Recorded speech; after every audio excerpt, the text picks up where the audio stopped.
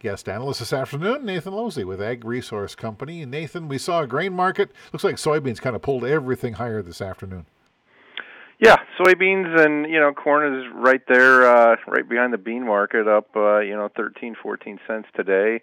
I think the market is finally paying attention to weather in Brazil, which has not been favorable for the last month. We have in the north, it's been too hot and too dry, and soybean planting hasn't taken place. And in the central and southern parts, it's been too wet, and now they have, they've seen record heat here in the last week, just unprecedented temperatures.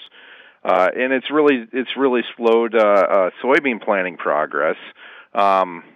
We're looking at soybean planting progress last week around 57%, and that was almost down over 15% from normal.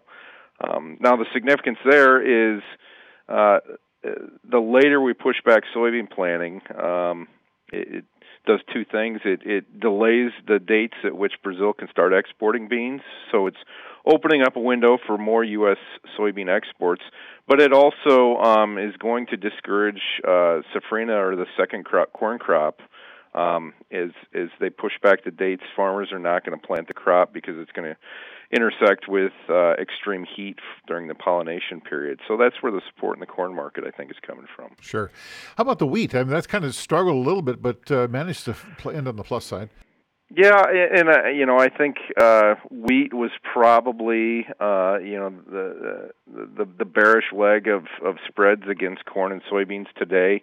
But overall, we look at the wheat market, and we had a reactionary low after the September stocks number due to the crop size, but that number hasn't been tested yet. The wheat market's just held firm, building a base. From the chart side of things, the wheat market's finally starting to look positive. Sure. How about livestock? What happened over there? Well, in livestock, it looks like the hog market is trying to put in a low, and the cash market is still inching lower. But last week we actually saw a 3-cent gain in the cash index. Not a lot, but it's certainly not the time of year that we see things ticking higher. So it looks to me like at least the CME probably put in a low back in October. Typically we find the cash market finds its low sometime in December. So, I think December hogs are probably transitioning into a broad-ranging market going forward. But as we look into next year, summer hog contracts are probably still underpriced as we look for domestic and export demand to turn positive sometime in early 2024. And, of course, we still see massive herd liquidation ongoing. So that's going to discourage the production outlook, I think, for next year. Overall, in hogs, I think things are finally looking positive, or at least we've got the beginnings of something positive for the hog producer. In cattle, of course, it's just been a massive bloodletting in the cattle and feeder cattle markets in the last month. I think a lot of it is more about we've seen any length in the cattle market in the last 6 months is underwater, and so I think it's more about money at the CME and less than about a shift in the underlying fundamentals in the cattle market.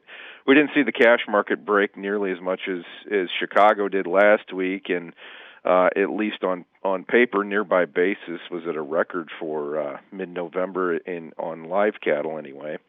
But it's going to take some time. There's definitely been a lot of chart damage done.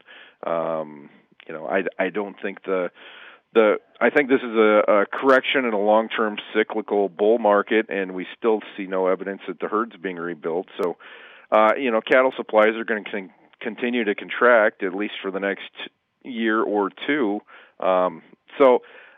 There is some sound fundamentals, but for right now, it's been a matter of money and a matter of squeezing out these stale longs. Okay. Anything else we should be aware of? No, we're at least in the grain markets, we're at that time of year where we got the November crop report behind us, and we're not going to get any yield changes until January. So the grain markets tend to get a little more dull basis typically continues to increase into the end of the year. But the Board of Trade's focus is now going to be squarely on Brazil and Argentina, especially as we see some weather issues not starting, they have been creeping in. The question now is it's not time to call a crop disaster in Brazil. But if these conditions continue for another, 3 to 4 weeks into December, then I think the market is really going to have a story on its hands. But we'll see. It's weather, and that's as complicated as anything to predict. So we'll see what happens. Ag Resource Company market analyst Nathan Losey.